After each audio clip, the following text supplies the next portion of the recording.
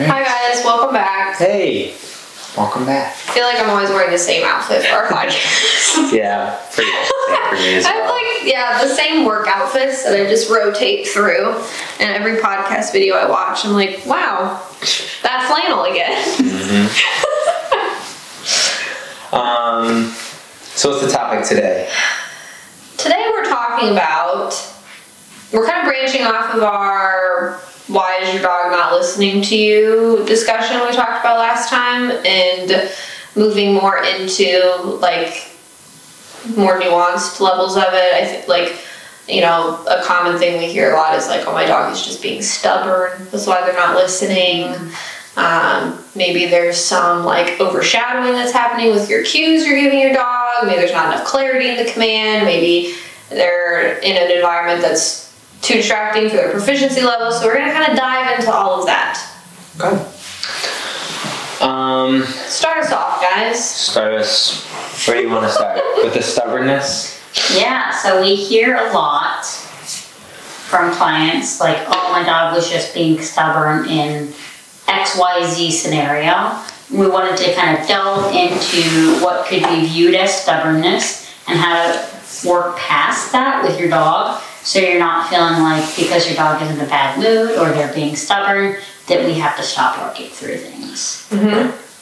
So, in terms of dealing with certain situations, I think one big factor is the situation in which the dog is in and how they kind of respond to certain commands and everything. I know that when I'm working with like more of a stubborn dog and everything, a lot of it also has to do with communication, right? Mm-hmm. Maybe the communication isn't really absolutely clear to them in the sense of what they are doing as opposed to what they should be doing, right? But it's hard because like with stubborn, I think it also gets kind of grouped into other things as well, like that, like miscommunication or something, or like being confused. I know a lot of people are like, they always ask me, are they being stubborn or are they confused, right? Mm-hmm. And that's a big question I ask them a lot as well. So or do they just not know the command? Right. Yes. Right. And so it's something that I think in terms of communication, obviously one big thing to kind of like work on to diminish the stubbornness between the dogs.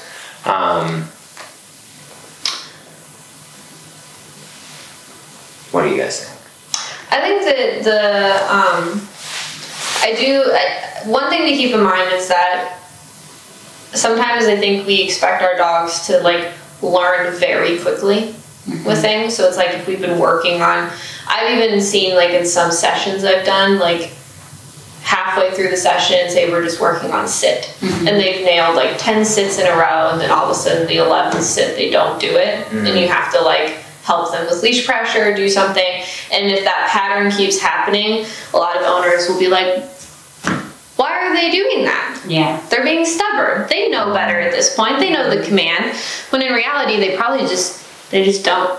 Yeah. Like, it takes a lot of repetition for a dog to really grasp something and to like learn a conditioned behavior. So I think in those situations, you just need to remember that your dog is still learning. And then I think another context it could be is that just the lack of clarity in the communication. So I think overshadowing your cues is probably the biggest reason that happens. Is like so basically what overshadowing is when you are giving multiple cues to the dog at one time, even if you're not aware of it, they're going to pick up on the most dominant one. So like if I say sit while at the same time pulling a treat up into the air, the dog is not even really going to hear the word sit at that point. They're just going to cue off of like, oh, there's a food coming up. And then that means if I sit, I know that I get that food. A lot of people will do that, or they'll do like the pointing. Yeah, they do. Or snapping. Yeah. Like all of those things are, again, not necessarily bad to use if your dog understands what they mean. It's just you can't overlay them at the same time as a verbal cue if that's what you want your dog to learn, and then be frustrated that the dog isn't responding to just the verbal cue. Yeah. So there has to be some separation there. So like if a dog, for instance, does respond to like some weird hand signal for sit, and you want to teach the verbal cue, you can use classical conditioning and just say sit. And then the dog will learn sit, and then this exactly is tied to this, and then that puts you into the sit and a whole thing. I generally would just use leaf pressure, but that's beyond the point. So I think that is probably a cause of lack of clarity at times. So making sure that you're being more intentional with what you're cueing your dog with, and then I would say just lack of follow through in general, and holding the dog accountable is another way to confuse your dog. Like motivating as well, like what levels are proficient or good enough for you to get in through your training in your house may not be high enough or low enough outside. So we have to take into account that if we're practicing our commands outside or at a distracting location, that level may need to adjust. It's often, in my experience, needing to be a lot higher of a level because we're battling the dog's focus with all the outside stimuli. If your dog is proficient enough, I feel like it's totally okay to start incorporating it outside, but a little bit of a process behind that as well, where I wouldn't take a dog I just taught sit today to the park and expect him to do perfectly. At least without additional help. Yes. Right. You know? Right. It's one thing once you kind of establish some of the rule and then bring them to that environment to kind of work through it because you know it's an issue or whatever. You know there's going to be maybe not an issue, but more distraction, more stimulation, right? As opposed to being in the house. But it's something that, like we have to make sure, again, that line of communication, the understanding of the command is open first and understood, and then we can start doing it. Because I think that's definitely a big thing that with the boarding trains, at least, they work on stuff here, we do the send home, then they go home, and like you were saying as well, like the proficiency of like keeping up with it as well, understandably, people have lives, like these owners have lives, they're not coming to work with their dog, you know what I mean? So it is different, but it's something that keeping up with it is a big part of it, because then you come back for follow-up and they're like, well, like he just seems like he's like he's being stubborn at home and he doesn't really want to do it, and part of it I think also has to do with maybe a little bit of kind of baiting the dog a little like too much, where you're like, well, he didn't seem to really want to do it, so I wasn't really forcing him to do it. Yeah, he didn't want to do it. Right, and it's just like, and so I think that's another big thing where, you definitely have to keep up with that, like that structure, and letting them know that it's like, listen, when I don't care, be as stubborn as you want, do whatever you want, but when I need you to do it, that's when I just need you to do it, right? And you kind of need to just suck it up for that one moment or whatever, 5 minutes that I'm asking you to hold that duration, so that I can do what I need to do, Yeah, and there are times where things could be a little bit of a struggle in training. It's not all supposed to be like a cakewalk. And I feel like when people reach a struggle, they're like, I've done something wrong. And of course, we don't want multiple sessions, multiple days in a row to be a struggle, but it's fairly normal every now and then, especially in the process of teaching, that things are going to be repetitive or things aren't going to go as smoothly as you hope.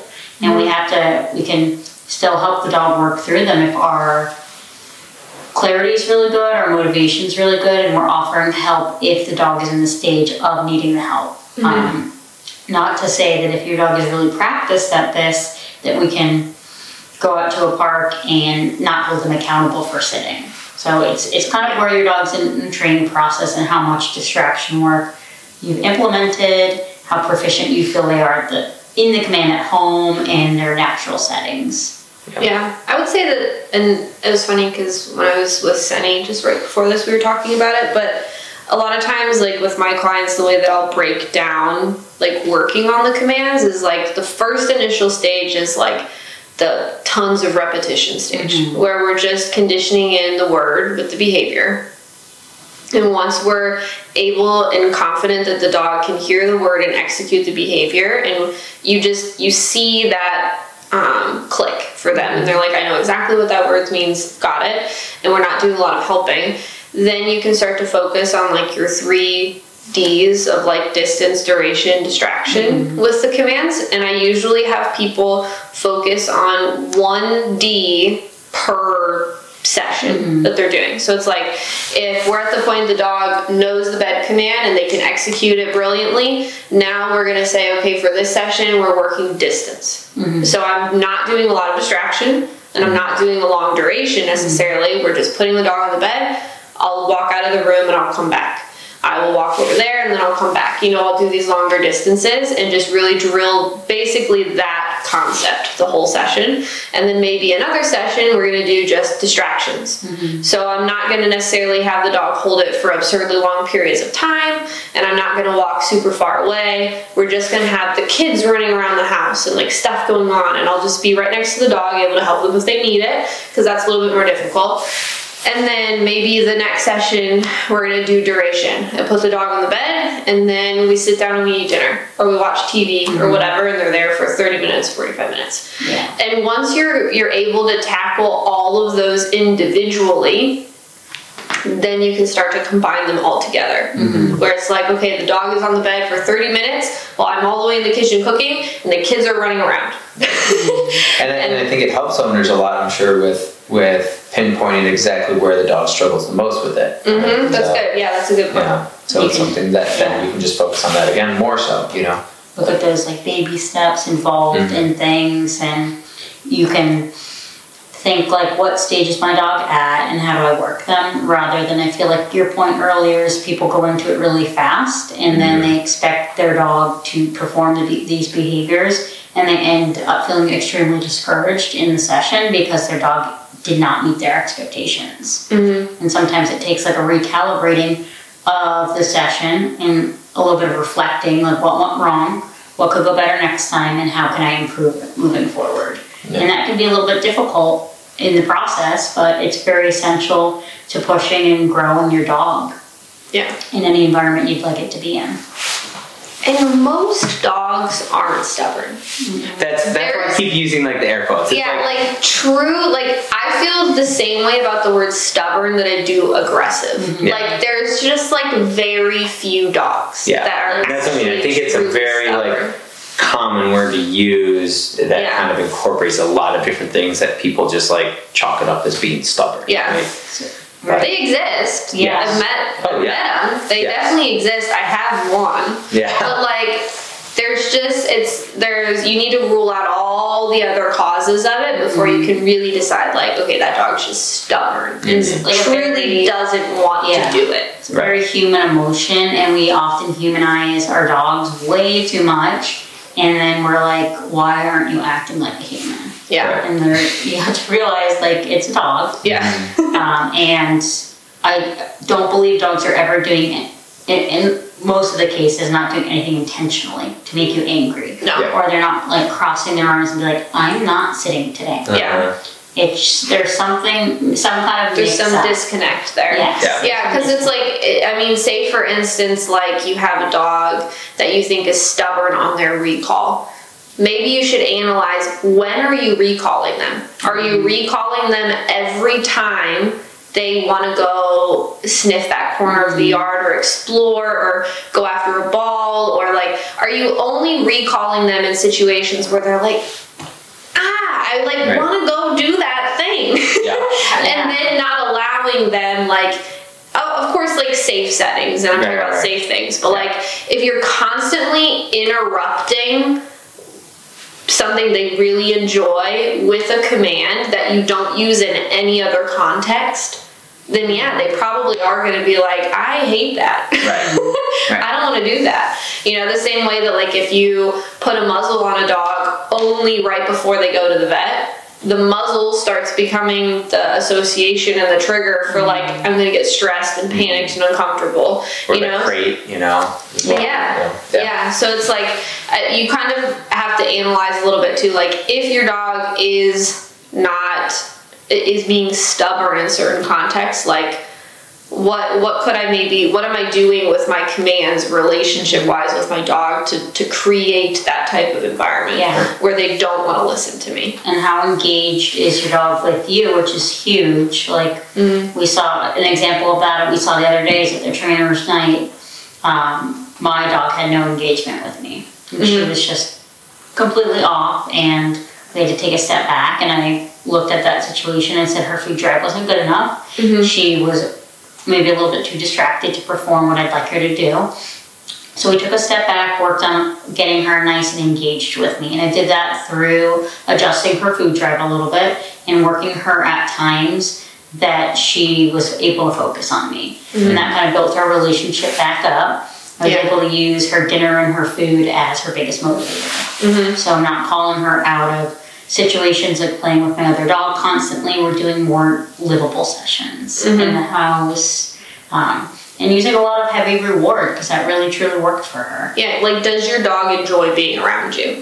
Like that's a huge piece of like success. Yeah. Right. Yeah. So are you a pleasant person to be around when you're with your dog, or are you always frustrating? Are you always putting them? And I actually have a client I'm working with right now that I have a session with this evening that I was going to talk to because I think I figured out she's been having a lot of like ups and downs with her dog's reactivity with walking, and we hit a really good piece where like things were going really well, and then she just messaged me and said that she had a couple of really bad walks, and I think what might be happening is she's working on it too much. And I know that might sound weird, but I think what might be happening, because she's so dedicated. She's like one of the most dedicated people I've ever worked with. She's on top of it. She does everything. Like, she's amazing. And her dog is making really good progress. But I'm almost wondering if the dog is just getting burnt out, because she'll literally take this dog on like, I think she goes every single day, if not twice a day on walks. And I'm almost wondering if like we're hitting these really good strides and then we get these bad moments because the dog's like, I can't do it anymore. Well, and it's also I need a break. Like, is she working it to a point that like she's almost wanting it to happen? You know what I mean? Like not sure. You know what I mean? Like in the sense of like you're doing these really long walks every day, like super tough distractions. Almost looking for the dog to do it. Yeah, and not being like, hey, you know what? This week we went on 3 walks and really good. Let's just chill and relax for a few days, and we'll try it again next week. Right? Yeah. So I didn't mean to interrupt you. No. Because what I was thinking of telling her was like, maybe we go on like 2 really tough walks a week, like to really busy parks and stuff. And then like if you just really love going for walks, you can still walk with her, but pick like pretty low difficulty. Have it more enjoyable. Yeah, really low difficulty walks, so that like we're giving her like decompression time in between like the really tough stuff. Because I've been racking my brain. I'm like, what could it be? You know what I mean? Because I'm like, what's happening that like things are going really good, and then we're hitting these rough spots, and then really good for a while. And I truly think maybe the dog, because we see it sometimes with like daycare, dogs that come to daycare too much. Yeah. They just get burnt out, and then they get grumpy, and they don't want to, stuff like that. So I'm wondering if that's kind of part of the piece of it. Sometimes people, if they're working on a specific issue, which trainers can sometimes be guilty of too, is that we try to chase down that dog on walks. And we're like, we gotta walk by this dog, and then you're constantly putting your dog in. Well, why it's good to do that and expose them, we have to think, are there other areas in which the dog is displaying these really high arousal behaviors that we can also get on? So not only addressing it outside of the house, but inside of the house, are they barking out the window? Are they going nuts when the mailman comes to the door? And reactivity can sometimes just be a symptom of a larger problem. Yeah. At times. So it's kind of like finding a balance of making your sessions still enjoyable and doable for your dog, like hitting results that you'd like to have. So not making every session like the most difficult going into war session. Yeah, because then it's like every time your dog's with you, they're like, here we go again. Where sometimes you just need to let them like have like success and like be easy. Yeah. Go for a walk, never see a dog. It was a beautiful walk. Yeah. You know what I mean? Or the only dog you saw. Yeah, sorry. That point you're just focusing on the walk. I interrupted you earlier. I know I'd forget it if I didn't. It's something where you're able to walk or focus on the actual walk. So it's really you're doing the same thing, but focusing on a different aspect of it, right? Yeah. Whereas like where maybe that client she's going on the walks and structuring the heel command and doing all that stuff, I'm sure, but she's doing it to kind of work through the reactivity, right? And it's something, I think that's kind of what you were getting at, is just like, take a break from that thing and focus just on the walk. Make that like good. Maybe it's something where just working on that and focusing on it will even clean up some of the heel and the come command and everything, you know. So I think that's definitely a good thing to at least try, you know, and see if that's kind of where things are getting dicey. It's like one of those situations where you're just laying in bed at night and you're like, why can't I figure this out? How can I make it better? How can I help? Yeah. And there's a sort of creativeness that trainers need to have. I'm thinking about your dogs all the time. Yeah. If you're one of my clients, I'm constantly thinking about your dog. I know. Like I'm trying to sleep. I'm trying to enjoy my off day. I'm like, you know, it could really help. It's amazing. We take your stress too, you know, so we get it, you know. We want to help you with your problems so you feel like you can really enjoy your dog. Because I really enjoy my dogs. And I didn't always. Yes. No, I think that might be one of the biggest pieces of like success with your dog is you need to figure out a way to make it enjoyable majority of the time. Yeah. Like tough moments are fine. That's inevitable. And tough like spans of time is inevitable where you're kind of tackling the same issue and it feels like it's just like, why aren't we getting anywhere with this? But again, within that, you need to find pockets of like joy with your dog. Because find something that they're really good at and allow them to be successful with that thing. It doesn't even have to be obedience. It could be like fetch, play, anything like that. Yeah.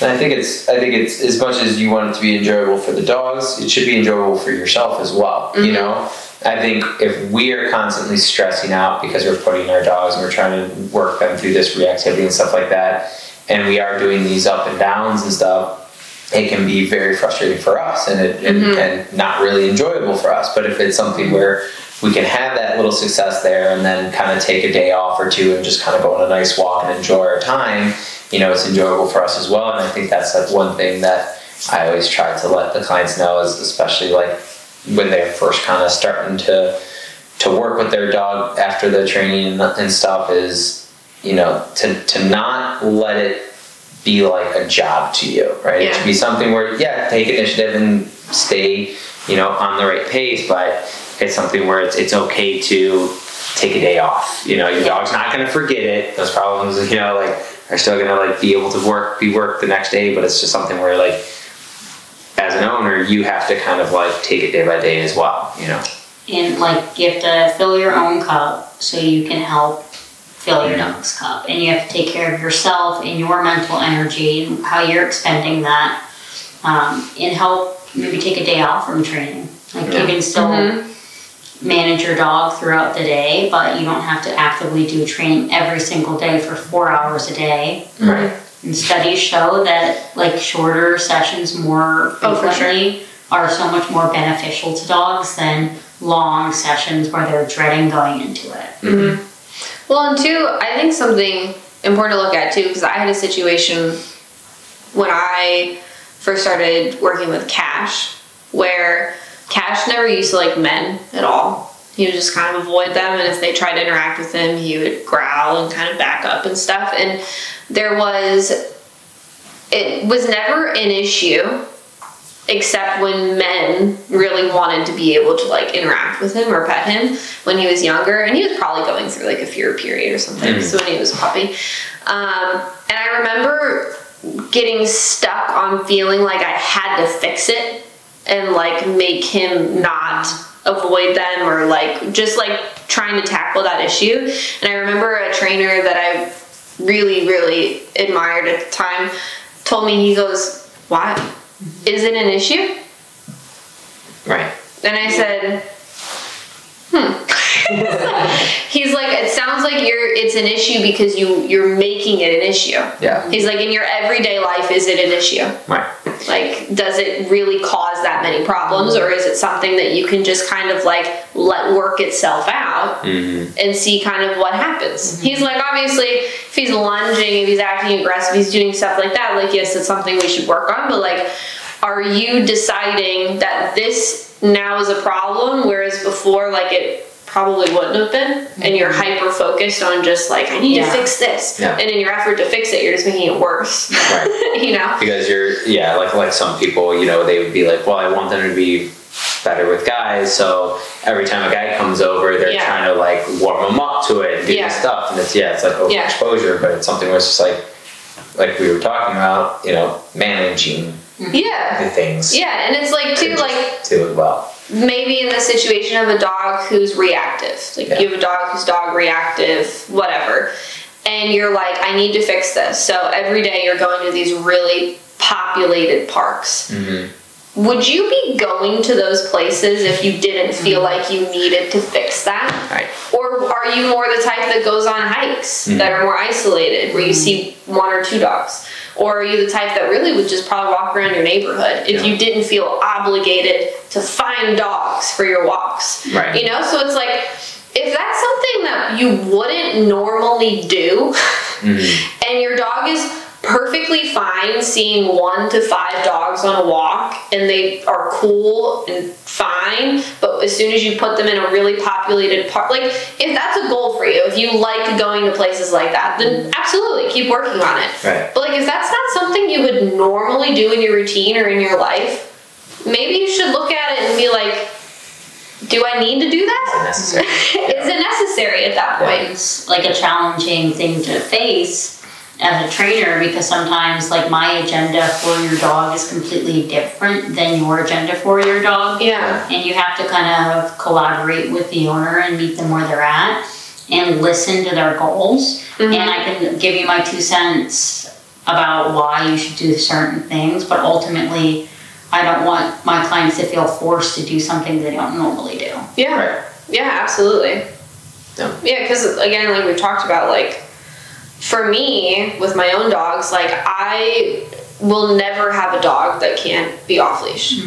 Like, for me, that's a massive priority. So I will always prioritize that. For some people, they don't want to do that. Yeah. And that's fine. Right. And for a long time in my training career, like, in the beginning stages, like, I felt like I had to, like, make every dog reach its, like, fullest and best potential, and, like, make the owners want to do things with their dogs, when in reality, like, they didn't want to. Right. And that's fine. You know, I needed to focus more on what did the owners and the dog actually want out of this, versus, like, when I see a dog, I see all of the, like, great, amazing things they could do. And a lot of times that's just not a priority for them. Yeah. And I found as well, just from doing that, you know, same thing, that if it does seem like they have to do all this stuff and they have to get their dog to be off leash, when that was never really one of their major issues or goals necessarily, right? Everyone obviously would probably love like that, but anyways, it's something that I think the effort and the drive that they want to put forth in the training kind of goes down as well, because it's like, well, now I have to do this and this and this, where it's like, really all I care about is that they go on their bed when people come over, you know, but it's like, but the trainer wants me to be off leash, so, you know, I got to keep working, and so I think it can kind of like drag them down a little bit, you know, so I've definitely like tried to get better with that as well, you know. There's a lot of like reflecting that trainers do, and you should be reflecting on your clients and the situations and how your interactions are going, and really help build your clients and help them achieve exactly what they want with their dog. And like, I have a dog that I'm working with that has extreme reactivity, and that's all they wanted fixed, and to the point where the dog was knocking over, breaking windows in their house, and they're like, we were so happy. We're like 2 sessions in, and I'm like, well, we have a lot more to work on. And they're like, we're very happy. Right. Yeah. But it's showing them what their dog is capable of, and then it's up to them to decide, does this fit into my life? Yeah. And can I enjoy this? And if the answer is yes, and they put the work into it, they can certainly have off leash. They can certainly have those goals. But it's you get in what effort you're going to put into something. Right. Yeah. And that's where I think sometimes it's important to ask people, obviously when you start working with someone, like, what are you hoping to accomplish out of this? I usually have people rank things, like what's your most important goals, and then kind of go down. And I always tell them, I'm like, put aside what you think is possible, and just tell me if you could have like your ideal life with this dog, what would it look like? Because a lot of people get maybe people say they don't want to do off leash, but it's because they don't think their dog can ever do it. Yes. Or they're too uncomfortable doing it, or whatever it is. So sometimes you just have to get to like, you have to get to like the bottom of the motivation of it, of like, well, why is that not a goal for you? Is it because you truly don't want to do it, you don't find value in it, or is it because you just don't think your dog can do it? Because those are two very different things. And so we live in a world where there's a quick fix for everything, and whether it's advertisement, like a weight loss pill or this or that. Yeah. And you can view the world as like, how can I get this as fast as I possibly can?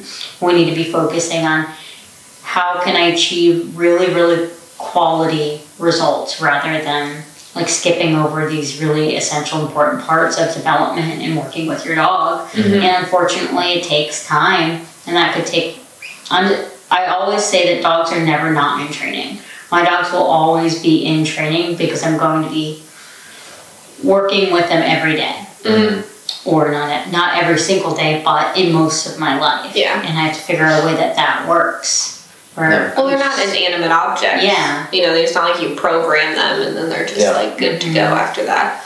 Like, they change. They're constantly changing. And it takes work. It takes a lot of work, and something we're working on in my pack specifically is we've been stuck inside for the winter for like 6-7 months. So now things are getting nice again, and we're refreshing all of our recalls and our distraction work. And it's normal to go through periods where you're maybe touching up on something that you're realizing is an issue with your dog. Absolutely. Yeah, and I think that it's kind of going back to the issues that maybe people have with their dogs listening and stuff, is that I think you touched on a good piece of it with like the everyday maintenance, is that again, it is a very much relationship thing. So it's like with your dog being stubborn or not listening, it's really not stubbornness, it's just that their relationship with you is when you say these words, they don't mean anything.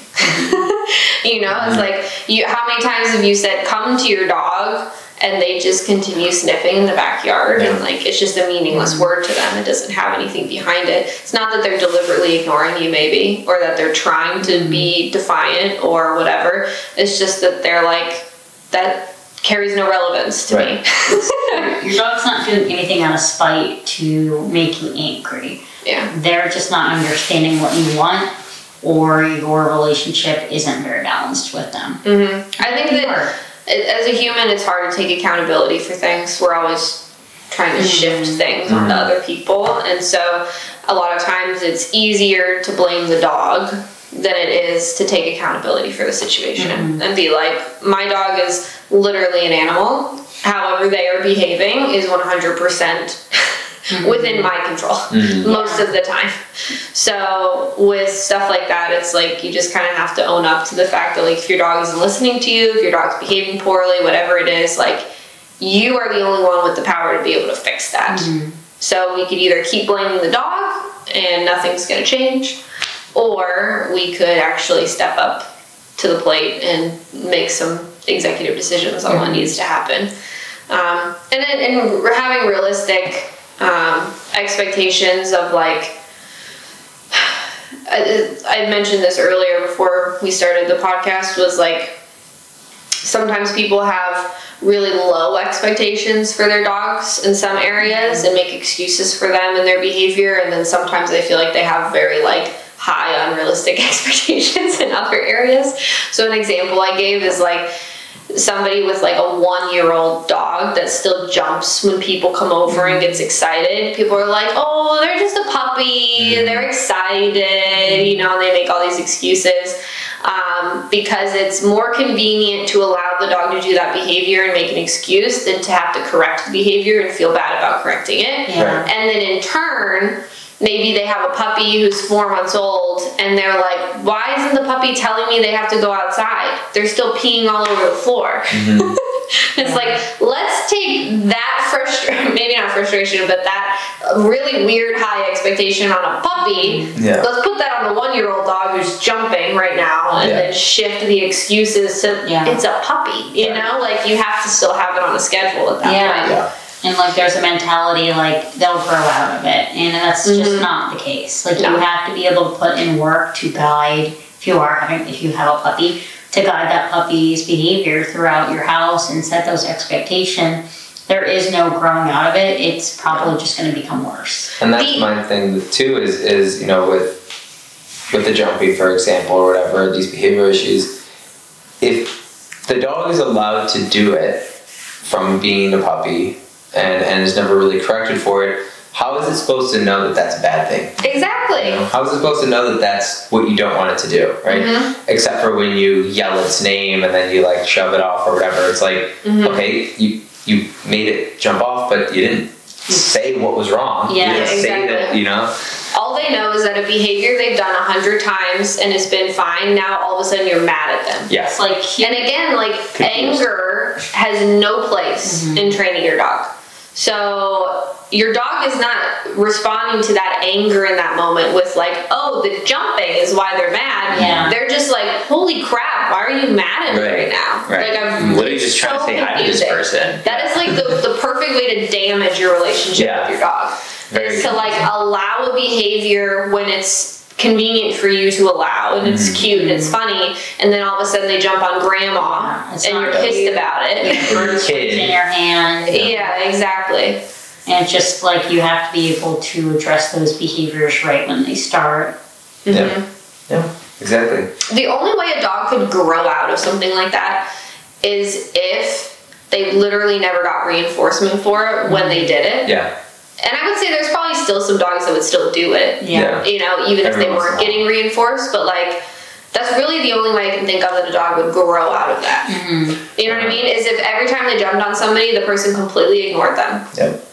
There's maybe they would stop doing it, but again, like, that's not realistic. Well, that's what people say with like, you know, when a dog jumps on you, you turn around and you like do that stuff. It's like, it's like it's like you're kind of on the right path to say, you know, yes, you're trying to ignore them, you're not acknowledging. Listen, Grandma, I know you're on oxygen with a walker, just turn but around. turn around. Yeah. and again, I think that's the same point where like it's like it might decrease the probability of the dog, maybe eventually, but if they get stimulated enough, they're still gonna do it. Yeah, because they don't know it's completely off limits. Right. Yeah.